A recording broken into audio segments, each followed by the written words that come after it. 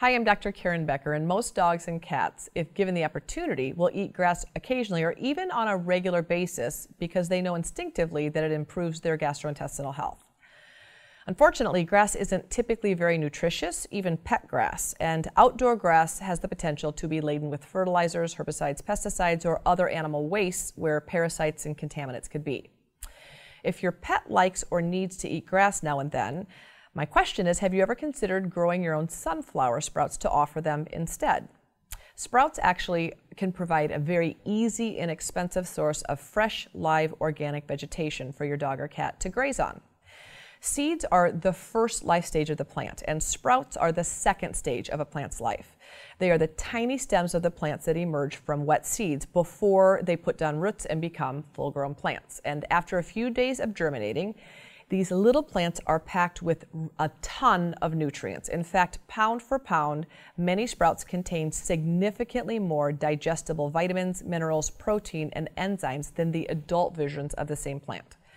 Sprouts are rich in enzymes, making them almost pre-digested, similar to plant matter that wild dogs and cats would be ingesting from the stomach contents and the GI tracts of their prey animals if they were eating them. Unlike vegetables, which can be difficult for pets to digest if they're consumed whole, if they're not ground up, during the sprouting phase, much of the starch that's contained in the tiny plant or seed is broken down into simple sugars by amylase. The proteins are converted into amino acids by amides and proteases, and the fats and oils are turned into simple fatty acids by lipase. Sprouts have many beneficial attributes, including they support cell regeneration. They're very powerful natural whole food sources of antioxidants, minerals, vitamins, and the enzymes that are included also help protect against free radical damage.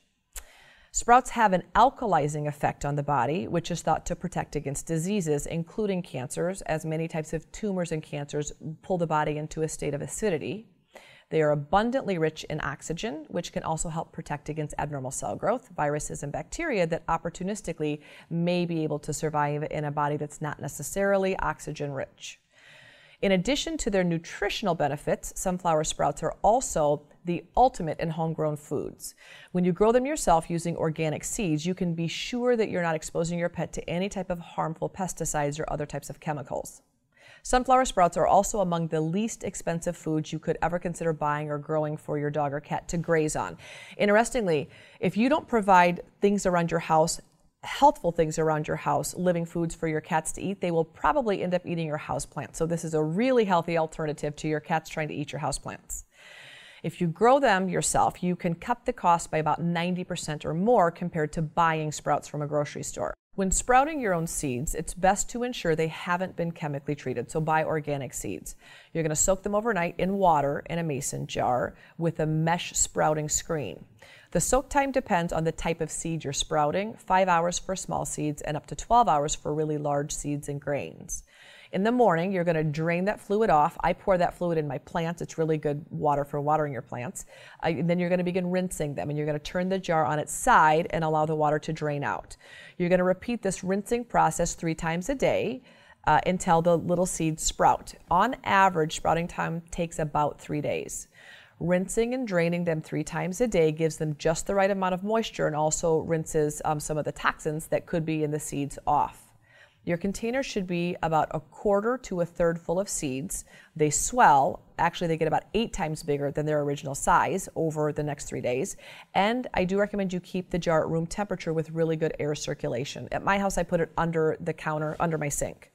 Once the green tips begin appearing on the sprouts, you can begin feeding them to your pets right away, or you can refrigerate them, or you can plant them. Now, you certainly don't have to go through the sprouting to plant them. Dr. Mercola just puts the seeds in the soil and grows them, and that's fine. I like the sprouting phase because it speeds the whole process up. So at this point, once they grow little tails, you can put them in dirt and grow them as regular small plants. If you do grow them in soil, you can harvest your sprouts in about a week. And a pound of seeds will produce at least 10 pounds of sunflower sprouts, which is a great yield. Of all of the different kinds of sprouts, sunflower shoots produce the most volume. In one 10 by 10 tray, you can harvest between 1 and 2 pounds of sunflower sprouts. You can store them in the refrigerator for about a week after you harvest them. At my house, I simply put the tray down on the ground and let my pack nibble and graze on them throughout the day. So at night, I lift them up and put them on the counter, and it's interesting because my kitties will get up and just graze on them once they're on the counter. If you're sharing your harvest with your family, you can snip off sprouts and then put them in your pet's food bowl or on top of their regular food. All of my pets regulate their own grass and sprout intake, so I don't have to limit their access to sprouts because they do a really good job with boundaries. If by chance you have a dog that obsesses about eating them, and so you're not going to put the tray on the ground, you can just harvest your sprouts, and the general rule of thumb is to offer about 1/8 to 1/4 of a cup of sprouts for every 20 pounds of animal you're feeding a day.